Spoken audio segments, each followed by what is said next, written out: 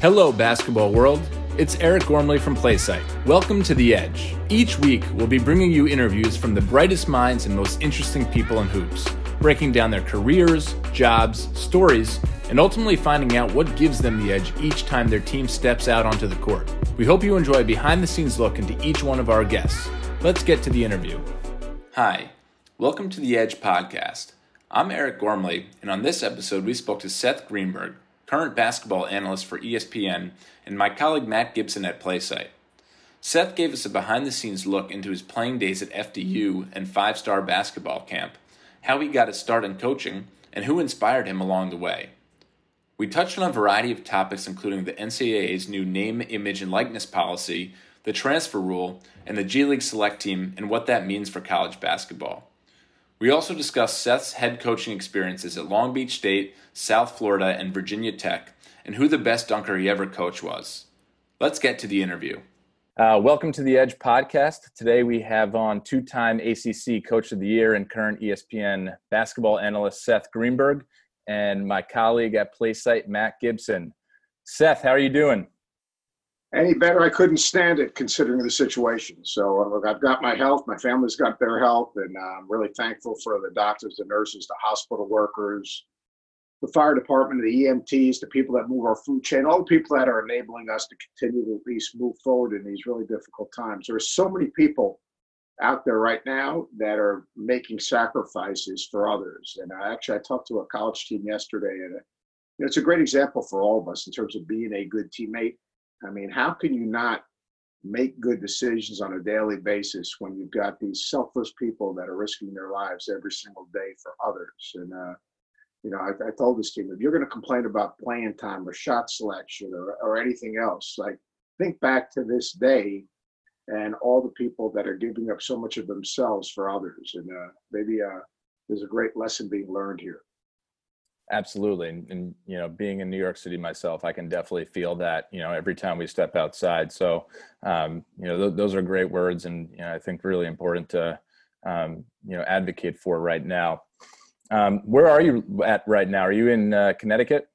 Yeah, I'm in the main streets of Avon, Connecticut, which is about 20 minutes from Bristol. It's a little suburban community with, it's been fun. I mean, people have been really respectful. People wear their masks. People really are very cognizant of people next to them. I'm walking about 10 miles a day. I've lost 12 pounds, and I don't fit into any of my suits anymore. But besides that, I'm much healthier right now, for sure. It's funny, I think a lot of people are feeling the same way. They're, really making sure that they're staying healthy during this time, exercising, all that good stuff. So Seth, I've been listening to some podcasts that you've been on recently. You've been on with quite a few NBA. What was that? You're that bored. No, I just, we're hoopers. So, when I see that you're on with a Leonard Hamilton or Dwayne Casey, Tom Izzo, Rick Carlisle, that's golden content for basketball people to listen to. What's the sentiment among, some of these top level coaches on coming back, how to come back? I think most of the coaches are in agreement with the doctors. Look, this is real simple. I know what I don't know. And that's the sign of someone who's, I think, intelligent. People that don't know what they don't know are dangerous. And we've got these brilliant people. We've got these doctors. We've got these researchers. We've got these scientists. They will tell us the direction we need to go. Now, the NBA and college, I think, are two different situations. But look, we all want to come back. I mean, that's just the way it is. The NBA wants to come back. Major League Baseball wants to come back. Major League Soccer wants to come back. College football wants to come back.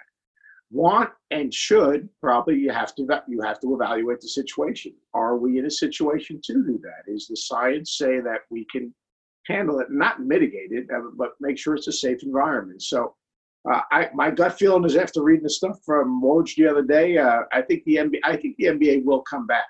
I think they'll put themselves in a bubble. I think that they will. They have the ability to do the testing. The interesting thing is how they come back. There are teams that have no chance for the playoffs. What's the sense of them coming back? What's the sense of the risk reward for that, except financially? Because if those teams don't come back, do those players get paid? Do those teams get their share of the television money? I think that's going to be the big question, and I know they had that vote the other day. The NBA practice facilities are opening up as a voluntary basis. So, I mean, you see that a little bit of light at the end of the tunnel. And they've got the resources and the financial resources to do the testing and do what, even if they have to isolate and create this bubble, even with the families, they have the money to do that. I think Major League Baseball has come up with a plan. The interesting thing will be obviously college athletics, depending on what happens. Look, we might have an antivirus. We might have a vaccine. Who knows? So I don't like to be forward thinking. I don't like to speculate. I don't think there's anything more ignorant than a coach standing, oh, we're going to play in September. No, you don't know that. We want to play in September. We hope that, we find a way to play in September. But to make some type of prediction is, I'd be embarrassing myself. I have a hard enough time speaking English, let alone figuring out what's going on with this freaking virus.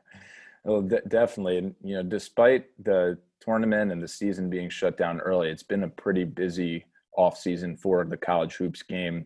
One of the main things is obviously the new name, image, and likeness policy being implemented with the NCAA. What are your thoughts on this? Do you think this will create any type of dissension among players in the locker room, having more value from a monetary standpoint than others? Yeah, I think it's going to be difficult to navigate it. And it's real simple. Everyone thinks there are two misconceptions in basketball in general. Everyone thinks if you're a good player, there's a rite of passage you're going to play in the NBA. That's a joke. The NBA is an exclusive club for very, very few. Most guys don't make it. And if they're not ready to compete and understand that they're not where they need to be and they're probably a role player, they won't stick around very long if they make it. And that's basically we'll get into that later, a fun with the disaster. And the NIL, everyone thinks, well, everyone's going to make millions of dollars. Well, it doesn't work that way. Where student athletes are going to make money is through social media. And you're going to see the high majors, the Kentucky, the Kansases, the Dukes. All right. A guy commits to one of those schools, and you can hear John Calipari say, Seth Greenberg just committed to. He's a great follow. Follow him on Twitter and Instagram. Well, then they're going to get 1 million followers, and then they're going to be able to monetize their social media as influencers. But if you think, especially in the economy right now, you think people just throw money around, you're crazy. You think that maybe a restaurant, but these restaurants have been closed for months. Might have a player come in and do an appearance. Maybe, but the idea that, Zion Williamson would have made money. He would have made money off his Instagram account. He would have made money off his Twitter account. He might have gotten a shoe deal. I'm not sure what's going on with that, how the NCAA is looking at that. If the university has a shoe deal, can players individually have shoe deals? I don't have the information on that. But it's not going to be like you get $1,000 and you get $5,000. It's not going to be that way. Very few guys are going to be able to monetize their name, image, license. I think there'll be clinics. I think people have a chance to do camps. I think you'll have some semblance in some communities a chance to do, minimal appearances. But let me ask you that. So, I did an interview with Rex Chapman the other day. He said Rex Chapman goes to Kentucky. He's a freshman. He's a Kentucky kid. He's Mr. Basketball. He's Rex Chapman. Right? He comes into a veteran locker room. Rex Chapman probably, be honest with you, in that state probably would have more opportunities in returning players that were the focal point of their team. If you don't think that's going to create a problem in the locker room, you're crazy. And it's easy to say, well, it works in the NBA. The NBA guys make millions of dollars. Problem is there's so much static. I mean, shot selection is an issue in your locker room. Role is an issue in your locker room. Playing time is an issue in your locker room. You don't think money is going to be an issue? The static around players is so great right now that it will be an issue. And then you've got the agents on top of that are now going to take shots like this guy that is advising Matt McClung. I don't know if you guys saw that the other day, taking shots at Pat Ewing. The closest that dude's ever gotten to the NBA is maybe getting a guy in the summer league. He's talking about one of the top 50 players in the country. He's not letting him play his game. Like, Matt McClung, I had 11 interviews. Yeah, the NBA guys don't even want to interview now anyway. They can't. So you know what? They're interviewing guys. He's not a pro. He's a nice player. He's a good player. You got this guy taking shots at Pat Ewing. Well, you're going to have the same issue of agents who are trying to monetize their guys, pitting player against player to try to get deals. On a college level, that's going to be really hard to deal with as a college coach. Yeah, it adds to an already daunting responsibility list for coaches having to deal with just the age of college basketball right now. There's a lot of things that you just said that I really want to get to, but I also want to go back for our listeners and give them a little bit of background info on how you got your start in basketball as a player, as a coach. When did you develop a love for the game of basketball? I don't remember a time I didn't have it. I guess where it resonated is my dad played for the legendary Claire B at OIU, and Coach B used to go around in the summers and visit his former players because he used to run a camp called Kutcher's Camp, which was way, way, way, way back in the day. And I remember sitting in the downstairs listening to Coach B tell stories and reminisce with my dad, and it was just fascinating. Now, obviously, my dad's passion for the game used to take us around when he was still playing just 3-on-3 and 4-on-4 with his old guys who happened to be some of like the great older players in the history of the game, in history of college basketball. A guy named Seth, Ahmed God, all these really good old time players. This is 100 years ago. So I guess that's where it started, and then it resonated when I went to the 5-star basketball camp when I was going into the sophomore year of high school, and I listened to UB Brown give a lecture. And it was just mesmerizing. And then I became part of the 5-star family after that as a coach, and developed my coaching career through the contacts that I developed, that I made there. But look, I mean, you shouldn't play the game unless you're lost in the game and in love with the game. And I was very fortunate to be exposed to it at an early age and just fell in love with the game of basketball. And, it's been incredibly good to me. And, it's gave me the opportunity to get a free education. I gave me a career in coaching for over 30 years, and now it's opened up doors to give me a career in broadcasting. I'm far from a broadcaster, I can tell you that. I'm not a journalist. I'm just a fired basketball coach talking ball. Now, Coach, obviously back. Oh, man, here. I'm here, baby. Obviously, the recruiting process back when you were a player was a little bit different. But you touched on broadcasting. You certainly had your sights set on that, studying that for 4 years at FDU. What made you choose FDU as a student athlete back then, and kind of, what made you choose that potential career path? Yeah, my brother was a really good player. He was very, very heavily recruited all over the country. Lefty Brazil. He had to play for George Rattler at Washington State. I mean, he was one of the top guards in New York. But I wanted to coach. At Alabama, the coach at Fairleigh Dickinson was actually Bobby Knight's assistant coach at Army, was UB Brown's high school coach in New Jersey, Coach Mike Krzyzewski. He was one of the innovators of volume man defense. He was a great, great teacher. He was a tough son of a bitch. I thought my name was Blank Sucker when I was playing for him.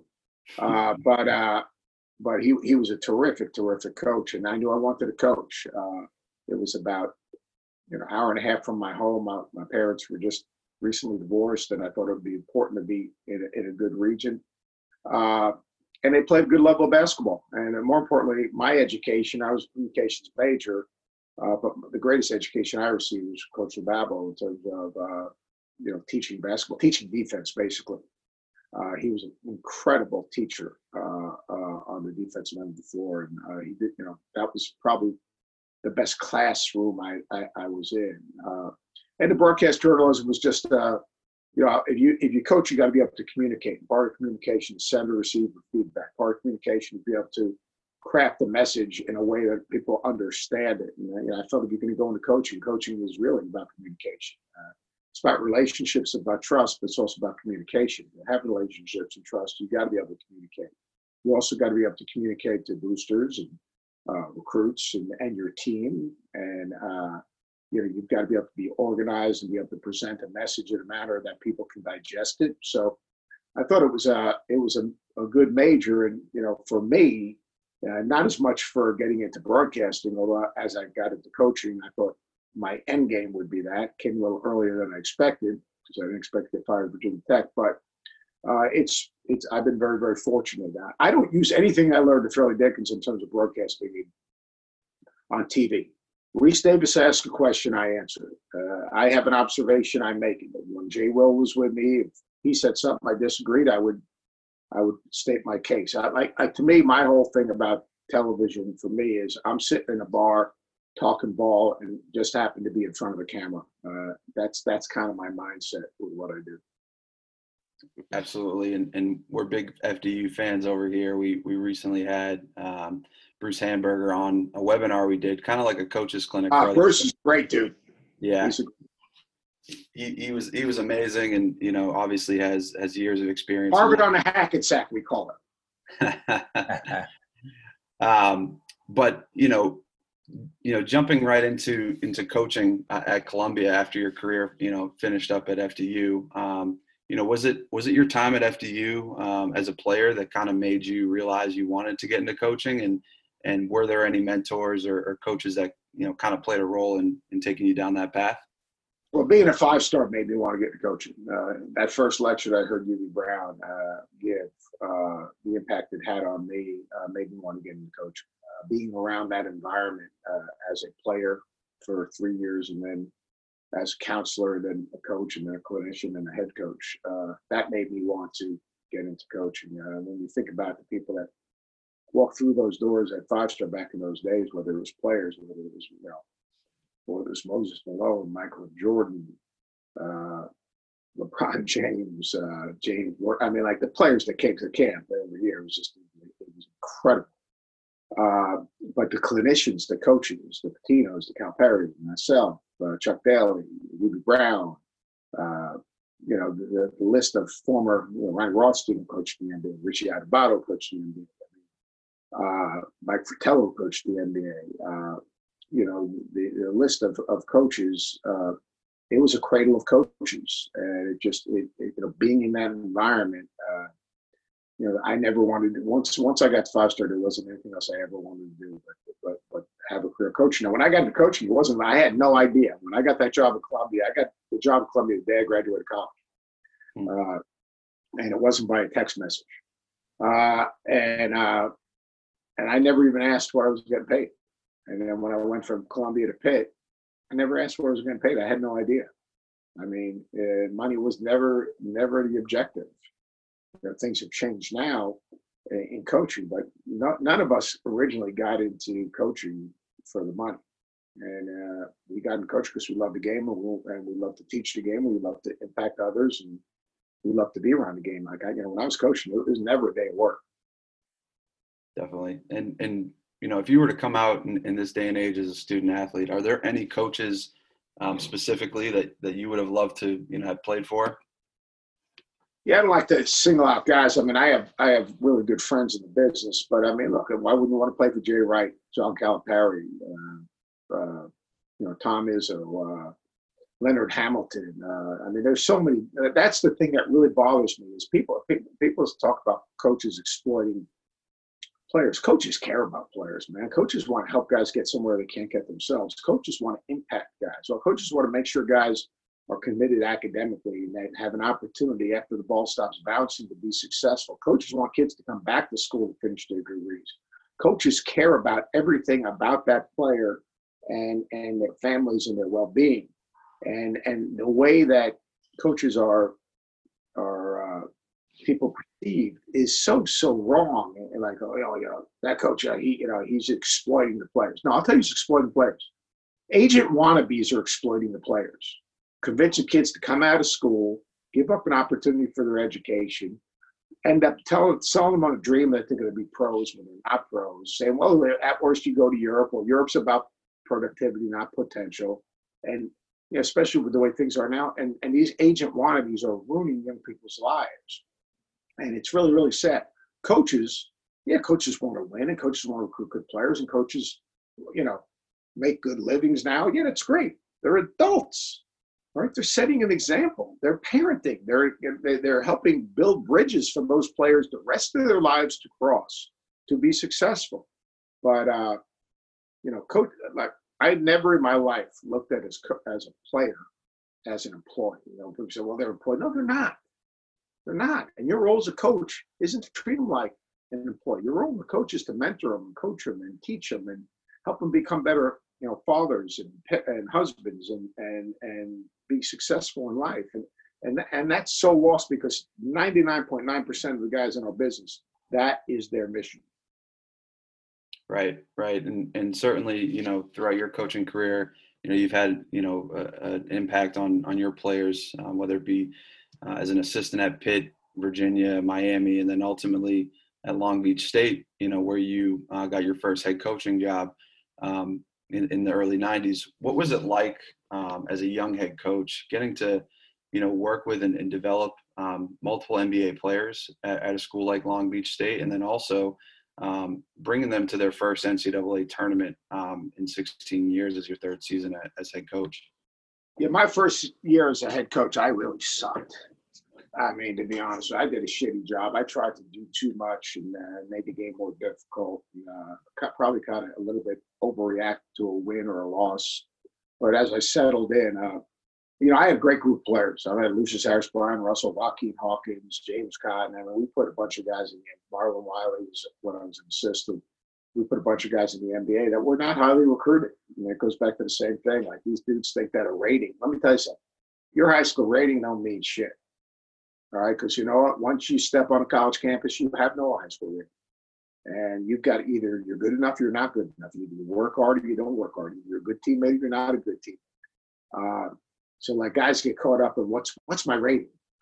I really couldn't care. Like, I didn't worry about Brian Russell's rating. He didn't even have a rating. He played 12 years in the NBA. I mean, it's about, are you a good teammate? Do you play hard? Do you love the game? Are you going to work on the game? And I had guys that played their tails off.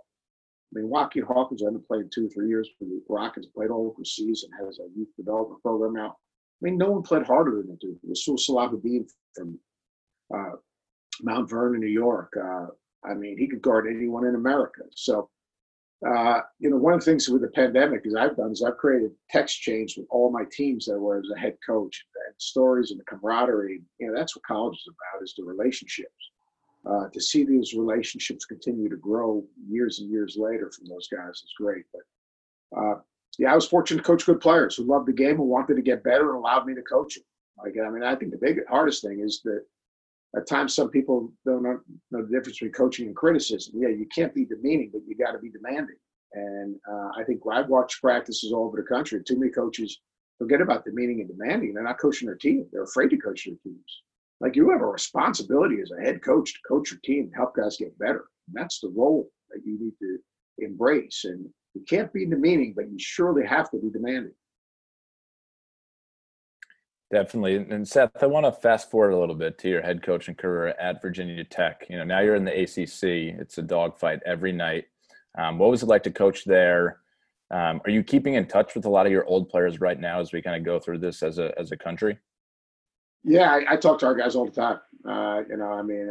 Actually, I did an Instagram Live with Malcolm Lane the other day. We had an absolute blast. Devon Gordon from my first Virginia Tech team.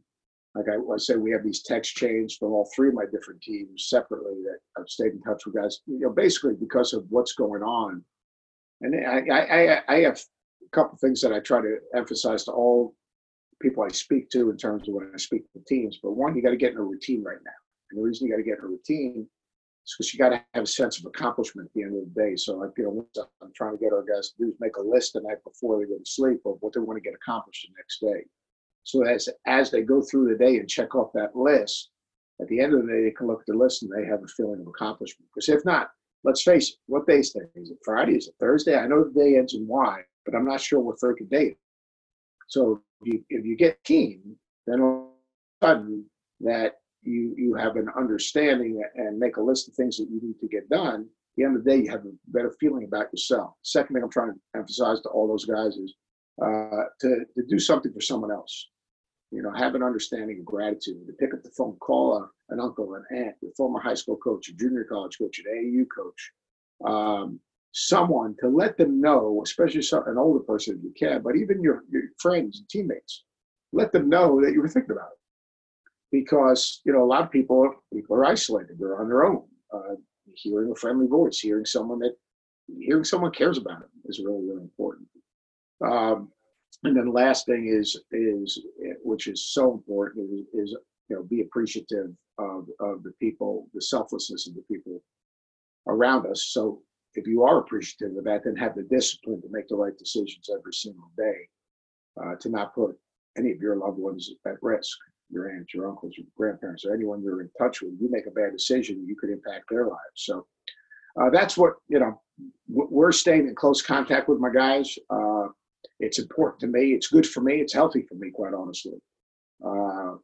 In this time, I've got my wife, my youngest daughter just finished law school. My other two daughters in D.C. We can't see our daughters. We can't see my mom, who's in New York, who's 93 years old. So it's ways to just stay connected. But I'll tell you, those two things, creating a routine and making a list of gratitude and touching base with people, trying to touch someone else's life in a positive way. I think that's really important during these times. And that's what I'm trying to get our guys to do. Once they're your players, they're always your players. Yeah, it's really valuable advice, I think, for, everybody, all of our listeners, to get in that routine. I think they'll all take that home with them. Yeah, I mean, Coach, I put together a Zoom call for my college teammates this past weekend, and I haven't had maybe that much fun during the entire quarantine, getting to see guys you haven't talked to in a few years and getting to see faces. So I can only imagine. Speaking of the guys you've been able to coach over the years, for the listeners out there, I was fortunate enough to meet you right before traveling to Italy for Adidas Eurocamp. Where you coached the U.S. Select team in 2017, had the opportunity to work with guys like Luguentz Dort and Nasir Little, who are now NBA rookies. What was your favorite part of that whole experience and working with those kids? I think the favorite part was, it blew my mind, Eurocamp in general, the job that Albert Hall did and how they put it together and how detail-oriented they are, how much they care about just the total experience, not just the basketball experience, but the total experience for those guys. I think, seeing guys that wanted to get better, like me and Nasir Little, I use it as an example. I said, he played that first game. We played Slovenia, and he played to exhaustion. He couldn't play again, I remember. He had to take IVs. He got sick as a dog. Luguentz Dort dunked so hard in that game, he ripped up his hand. Right. And he couldn't play the rest of it. We only played 2 games because he couldn't play the next game. But the quality of the people that were on our team, like you were the big shots. You were the path team. Our team was a group of humble guys that just wanted to get better, that wanted to coach. I remember in that off day, Joe Wieskamp and Brock Cunningham and one other players said, "Coach, I want to get some shots up." We went to the outdoor courts in Treviso and La Dorada and worked for 2 hours of getting shots up. I mean, that here you have these really good players that they did want to get coached. They did want to get better. They did want to play hard. They did want to allow someone they didn't know except for on television, because those guys didn't know me as a coach. They knew me first, probably watching TV. And I think the best thing is, like, those guys that I coach, I stay in touch with Sam, with Joey Hauser. I stay in touch with Joe Wieskamp. I stay in touch with Brock. I stay in touch with David Duke. I mean, all those guys I developed relationships with, and David McCormick. And that's a pretty cool thing. It was an incredible experience, and Adidas did an incredible job. And all the stuff with the FBI, to me, what Adidas was doing there and giving those kids opportunities. Now, I didn't agree with the whole path concept. I got to be honest with you. I thought it was bullshit. I said, no, there's no path to the NBA. You earn your path to the NBA. And you look, some of those guys have had a more difficult transition. Let's put it that way. But the concept of Eurocamp and what Albert Hall did, and we did a training camp that year. We, man, let me tell you some Adidas Nations. Those things were really incredible experiences for me, for the players, for anyone involved, for the evaluators. I mean, that concept was terrific. Yeah, absolutely. And I think by exposing these guys to great coaching like you, yourself, and Sam Mitchell at an early age. Love my man, Mitchell. Love Sam. He had some amazing stories while we were over there about his time in training camp with the Timberwolves when he was in Italy.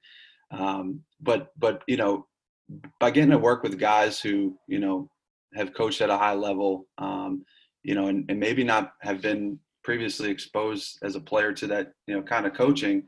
I think I personally think it's great because they these top guys get exposed to hopefully instilling themselves with good habits over time that will, carry on to college and, the pro level. With that being said, the NBA is now investing in the top high school talent with the G League Select team. What are your thoughts on that and on that concept? And what do you ultimately think this will do for college basketball? Yeah, I've got mixed emotions. I think it's, Jalen Green, for a kid who doesn't want to go to college, absolutely hates college, doesn't want to go to college. No one loves college, let's be honest. But a kid who just really hates college, it's an avenue. But here's the deal. Those kids have nowhere to go back to. My concern is they're going to take, all right, so you're going to take one or two kids. Like, here, I'll use Isaiah Todd. I like Isaiah Todd. He's a great kid. He was part of Adidas Nations, actually. All right? What if he's not a pro? What if he's the eighth guy on that team? What if he gets exposed during that thing? Right? What happens then? What happens if all of a sudden these juniors in high school say, I'm going to the NBA Academy, the NBA G League. All of a sudden, maybe they go to 30 players. How many lives are going to be lost? Why are we devaluing education? And that's a two-part thing, because it's the NCAA has got to find a way to meet with the NBA, because right now I think more lives are going to be impacted in a negative way than a positive way. Not for Jalen Green, but you've got the NBA G League right now, Academy, recruiting players right out of their commitments. That's just not right. What message are we sending? And like the amounts of money that people are talking about, yeah, Jalen's gonna make $500,000, and that's great. That's a lot of money. But you take taxes out of it, it's $350. You move to California, you have to have a place to live, you got to eat, you got to have a car. That's going to disappear. Now I think he's going to be a pro for a long time. But what about the kid who gets $225, 150? In that moment in time, it's a lot of money. What about 3 years later when they're not in the league? What about if they're the 8th, 9th, or 10th man on that team and they don't play much and they get exposed? What happens then? Now, if a guy goes to college, he's got somewhere to go back to. And people say, well, G League, they're going to have an academic component. It's not going to be mandatory. It's going to be optional. So, last time I checked, if you make going to class optional to a player who thinks he's a pro, the option is going to be he's not going to go to class. So I just think they're rushing it. I'd like to see them respect the kids' commitment and not try to recruit kids right off college campuses. And then we've got, the NIL is going to happen. The economy's changing. And then I've heard rumors, and again, I don't know if this is true, but I've heard rumors that there are people telling these kids, well, college basketball is not going to be played. You need to come to the academy now because they're not going to play college basketball. Again, if Dr. Fauci tells me that we're not playing college basketball, that's one thing. But some guy or some agent that's trying to recruit a kid to the G League to convince him to talk him out of his commitment, I got a problem with. So we'll see what happens. Conceptually, do they have the infrastructure? You're playing 12 games. Now, Matt, you understand 12 games over a year. Good luck keeping the team's attention, right? The stage you're playing on, the contacts you're going to make, the branding. You play at Kentucky, you play at Duke, you play at Carolina, you play in the ACC, the Big 12, the SEC, the Big 10. Every single night you're on TV. You're building your brand. I'm not sure the G League Academy games are going to actually do a real number, if you know what I'm talking about. So we'll see what happens. Absolutely. Obviously the college game is evolving, and one of the things that's kind of been evolving over the last couple of years is the transfer portal. It feels like me and Eric are in the transfer portal. There's so many players in it every year. What are your thoughts on that? And do you think players should be eligible for a one-time transfer right away? First of all, my dog's so tired of me walking him, he's put himself in the transfer portal. So, Jake's right here. Jake said, I've had enough of you. I'm taking a nap. I'm going to the transfer portal. You're not feeding me enough and you're walking me too much. I have load management. Look, I understand players have a right to transfer. Everyone thinks they're going to find the holy grail. Like the other day, we saw No-Gel Easter's transfer. No-Gel Easter played about 28 minutes a game. No-Gel Easter can rebound. He can defend. He's good. Does he think because he's transferred, all of a sudden he's going to find a jump shot? Sometimes you got to get through some tough times to get to some good times. The whole idea, the problem with transferring in general is the exceptions, the appeals. It's so arbitrary. People don't know, so everyone tries to figure out what appeals got guys eligible immediately. I think that the transfer portal, it is what it is. It's not going to change. I think that it's kids are so easily influenced. They get so much static in their ears. Now they can have advisors, which all have agendas. Like, if you're going to transfer, go with some, and make a decision. Listen to the people that have unconditional love. Don't listen to the people that are trying to monetize you. And that's exactly what I went back to earlier, where you got these agents or agent wannabes, because the real agents aren't going through that NCAA BS to certify underclassmen. Man, they're not doing that. The wannabes are doing it, because the real agents, all right, guys are coming to them. So, I mean, the transfer portal is a difficult thing. People say, well, coaches can leave anytime. I've spent over $500,000 paying buyouts when I've changed jobs. So if you want to go apples to apples and say, the kid transfers, he's got to pay back the year he spent at another school. I just think there's going to be so many people trying to grab at these kids and manipulate these kids. Like John Calipari, who will benefit more than anyone else from transfer portal, from immediate eligibility, right? He's against it. Like, I see guys afraid to coach their teams. Like, adversity is part of the journey. Like, adversity, this is strong, it lives with the weak. If you just continue to build bridges to give guys excuses as opposed to having to fight through it, I'm concerned about that. And the other thing is, if you look at the transfer portal, and look, transferring is right for some people. And sitting out is right, because now you're acclimated to the school, the system, your teammates. You're going to actually have a leg up on anyone else that comes in that following you. But here's a good thing for you guys to check out. Look at transfers and look at the percentage of transfers that make it to the NBA. And you'll find out it's minuscule of the number of players that go to the NBA. Transfers don't make it to the NBA. That's just the way it is. And, guys that transfer usually don't go to teams, don't go in the NCAA tournament. I mean, so there's a lot to it. I'm not opposed to transfers, and I'm not opposed to grad transfers, because the mission of college is to graduate. But I think that, if you opened up one-time transfer exemption, I think it would be an absolute flag show. Yeah. And speaking of mid-majors would be eliminated. Mid-majors would be eliminated. Like, I had a chance to take a mid-major job this past year that we really put together a good package. And I told the AD, I said, here's the deal. I'm going to treat your school as a junior college. I'm going to recruit guys, because I have the ability to evaluate up. I'm going to develop guys, and I'm telling them, again, in 2 years, you want to go play in the ACC, you want to go play in the Big East, I'll be your biggest proponent.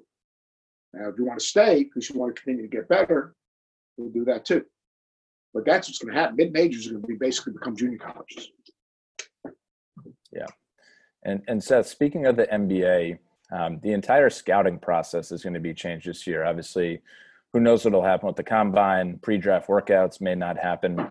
There's some obvious prospects in this draft: Obi Toppin, James Wiseman, Anthony Edwards, LaMelo Ball. Who are some of your under-the-radar guys for the draft this year? And then for the guys that are not drafted and go undrafted, should they be allowed to come back to the college game? I do think they should be able to come back to the college game. I do. And I think if a guy's good enough, you can hold a scholarship for him. Because, that's just the way it is. It's like, most guys don't have 13 guys on scholarship anyway. Even the guys that get old and try to get old and stay old. I mean, if there's a good player, there's a chance he could come back, and he's probably not going to get drafted, it's worthwhile. Because right now, guys, if this transfer thing goes through, everyone's just going to hold 2 or 3 scholarships anyway. Like, I'm talking to most of the Power 5 guys. If the one-time transfer exception goes through, what guys are going to do is they're going to basically have 10 guys on scholarship and hold maybe two or three for transfers. I mean, that's just kind of the way things are going to shake out. I wouldn't say sleepers. I love Tyrese Haliburton. I think he's absolutely terrific. I think the guy has a chance to be a Shai Gilgeous-Alexander type guard. Good size, good vision. Got to get it off a little quicker. Can see over the defense. Very good in pick and rolls. I think he's going to be a good player, and I think he's going to be a winning player, which is something that's to me a little bit undervalued. Let's put it that way. I think a guy who's going to be in the second round draft choice who's going to end up playing in the league is Nick Richards. I think he's getting better. He can run the floor, he can block shots. Willie Cauley-Stein's playing in the NBA for that long period of time from Kentucky. I think that I can see an avenue for for Nick, who continues to get better. He's got a great work ethic. He's got a great attitude. I think Sadiq Bey, if he stays in the draft, the Villanova guys, they get it. They're winning. They understand winning. Like, we're watching The Last Dance, and the one thing we value in The Last Dance is how much Jordan valued winning, being the guys that want to win. Well, winning cultures are a big part of that. Identity is something you start with in terms of how your team plays, but culture is something that is ingrained in you over time. And they've got an incredible culture at Villanova, which I think is going to really be interesting. But I'm a big Sadiq Bey fan. I think he's kind of a multi-positional player with a really good feel, can shoot it a little bit better than people realize. I think he's going to be a good player.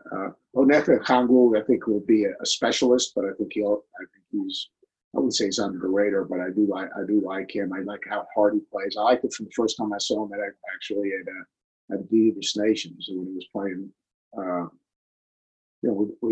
with the Ball brothers. I mean, just the relentlessness of his game, and he knew exactly who he was. I think the guys that understand who they are and how they win individually are so important when it comes to the draft, because the league is a league of role players, and I think that if you understand that, then you have a better understanding of the role you could fit in and have success.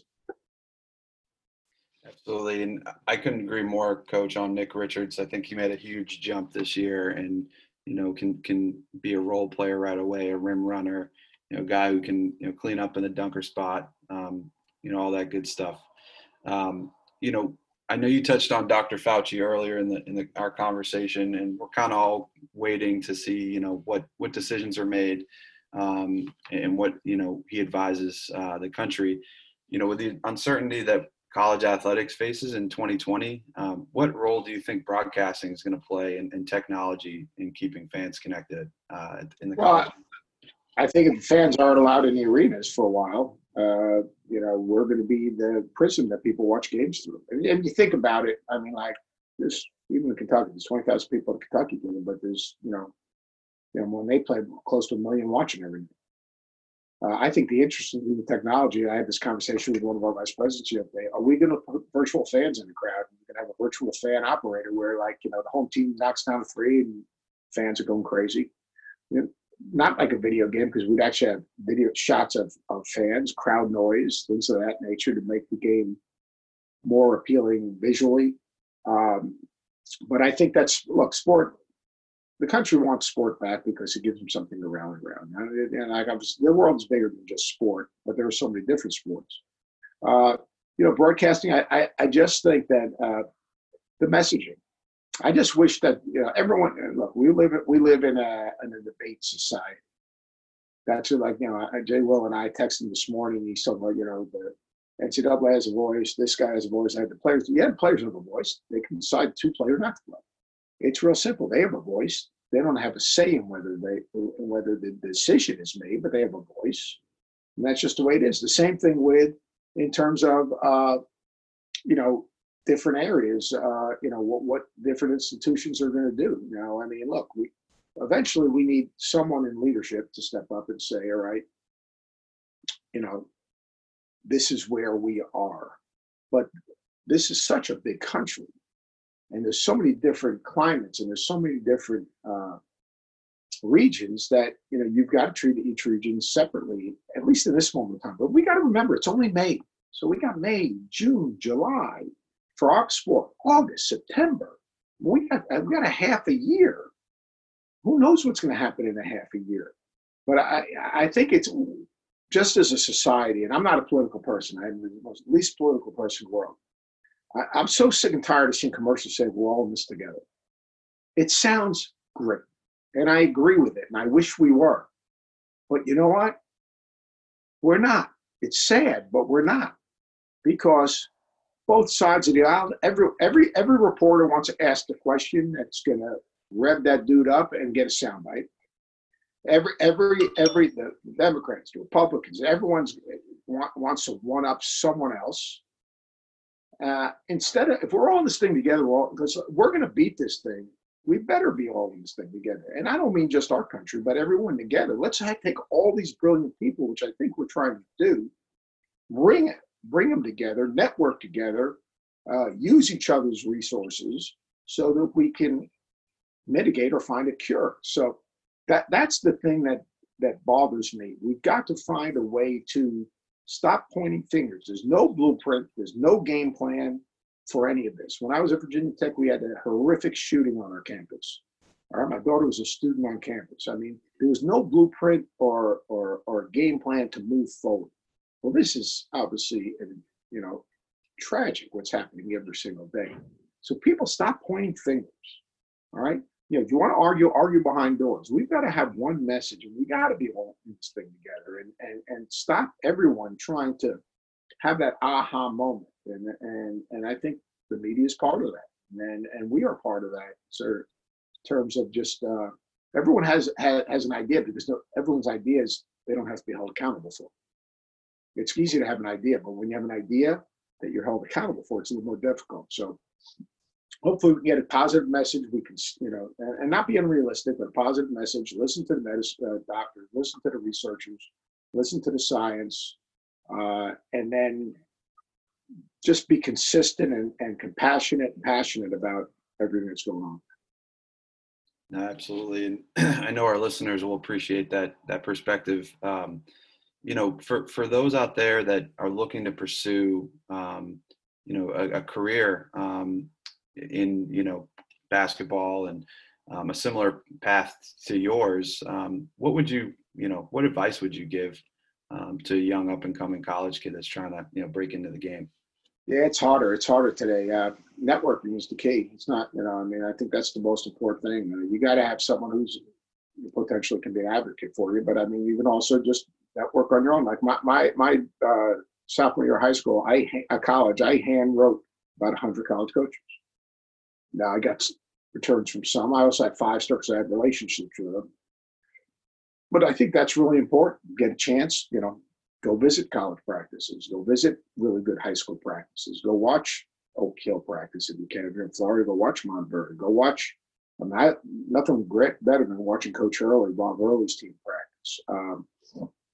But try to reach out and meet people. And if you can get in and sit and watch, through an assistant coach or whatever, get to watch Kansas, Kentucky, North Carolina. Lon Kruger, his practices are open to anyone. There are different regions of your country. I think the biggest thing is networking, and then finding support systems within your peer group. I think is really important. I have a group of coaches that I grew up with, started coaching when I was my first assistant coaching job, and every summer we would have a 2-day think tank together. And we became really, obviously, close friends throughout our careers that we could bounce things off of. But try to create a peer group, try to create a support system for each other. And now there's so many different ways to connect with people, like all this Zoom stuff that's going on. It's been in that way. It's been pretty incredible. But you've got to, find a way to connect with people and build bridges and ask questions. Don't act like you're the smartest guy in the room, because you're probably not. Ask questions and try to improve yourself. Yeah. Seth, a couple of quick hitters for you. I'm sure right, you. Yeah. Quick ones, because I got an interview in about 5 minutes. Okay. Thoughts on the Last Dance so far? I know you're watching that like us every Sunday. Right. It's cool. First of all, the access that they were able to develop. The storytelling has been unbelievable. Jordan talking about. Well, he had to tell him to cut the other day because he was so emotional about, people thinking he's a little bit of an asshole. Look, winning was important to him. It's just the way it was. And leadership is not easy, and obviously winning is not easy. But I thought it was real, and I thought the appreciation was real. And I thought that showing the ability of Phil Jackson, you couldn't do that obviously normally, but his ability and his trust in him and Jordan and the relationship they built. I thought Jerry Reinsdorf has been good, but I think that Jerry Krause has been depicted a little bit. Jerry Krause did a really good job. Now, he overstepped his boundary because, one thing about a great GM, unless you're Jerry West or something like that, you do your job. You're not the story, all right? You're the storyteller in a lot of ways, but you're not the story. It's been incredible. It's, Michael Jordan, his competitive spirit, his ability to create a cause. I was big on when I spoke to our team about always creating causes. I mean, Jordan put that shit on steroids. I think that, how genuine he was and how much he cared about winning. And, how much he cared about every single time he crossed that line, that he felt that he had a responsibility to compete and play well and deliver to the fans. Now, smoking the cigars before the game, I don't get. But the storytelling in it has been absolutely incredible. So it's mesmerizing. And I know you guys had Jeff Van Gundy on your podcast recently. It was interesting to hear his perspective as well. Yeah, he looked at it. Yeah. Best shooter you've ever coached and best dunker? DeRon Washington, the best dunker, not even close. That is a bad dude right there. He's still playing overseas. I mean, he jumped over Greg Paulus, which was absolutely ridiculous. Two best shooters, probably Reggie Cohn played for me at South Florida. He had logo range before it was even fashionable. And I had a guy named A.D. Vasayo, who every time he shot the ball, you thought it was going in. And he was incredible. Toughest arena you ever coached at? Thomas and Mack, when they had Larry Johnson and those guys, it was really tough because the players made it through. Like I wanted Fog Allen Field. I wanted the Dean Dome, and I wanted and I've won at Cameron Indoor Stadium. But I would say the best venues that I ever coached in, those are some of the best ones. Like, I love those environments. Duke's fans are obnoxious. Carolina's is a different environment. Kansas, the pageantry of Kansas is second to none. It's absolutely incredible. The most vicious fans were NC State and Maryland. Thank you. So like each venue is a little bit different. I've been fortunate to coach in some great places, like the Old Pyramid. I went to the Old Pyramid at Memphis. I've been fortunate to win in the Comcast Center. Fortunate to win in the Dean Dome and Cameron and Fog and so I mean it's I've been very, very fortunate to be. I won in the old where Louisville played. Oh my God, not Alumni Hall, Freedom Hall. So I mean, I've coached in great venues. I mean, I loved coaching. I coached. My favorite place was Madison Square Garden because I was there as a 13-year-old when Willis came out. When he came out through the tunnel's no longer there. Every time I've ever coached at Madison Square Garden since, quite honestly, I walked to where the tunnel used to be, and I just stopped. I was with my dad at that game. It was for the NBA championship, and it's like one of my great memories. I did coach a couple times where I got a chance to walk through that tunnel, and it was really, really cool moments for me. But there's no place like it. Absolutely. Two more real quick for you. Who is the best pickup player in the on-campus ESPN games? I mean, we don't have our on-campus, but if it would be Jay Will. I mean, the dude was two-time player of the year. I love my guy. Now, he doesn't have the wheels that he used to have. LaFonso Ellis might be a little, like Fonz before he hurt his knee, but he was hurt also. He averaged like 15 and 10. If he was playing today, Fonz would be making like $150 million. And Seth, if the right opportunity came back along, would you get back into coaching? Yeah, I almost went this past year. I'd have to be in line with the athletic director and the president, having a shared vision. The place that I looked at this year was the week that the virus began, and I just, with everything that's going on, I just, I didn't think it was the right time for my family. It was actually a good location because my daughters live around there, but if it was the very right situation and someone was ready to hire a 64-year-old coach, I'm 64 going on 15. Yeah, I've got plenty of energy and I'm ready to go. But I am very fortunate. I work with unbelievable people. We all pull in the same direction. Everyone cares. The culture at ESPN is absolutely incredible. From the producers to directors, to people who do our raps, people that do our game day shows. I work with the very best of the best, not only because they're so talented, but more importantly, because how good people they are. And that would be a reason that quite honestly, that I haven't gone back, because I don't take for granted the opportunity I've been given, and I am incredibly appreciative for the quality of the friendships that I've developed in ESPN.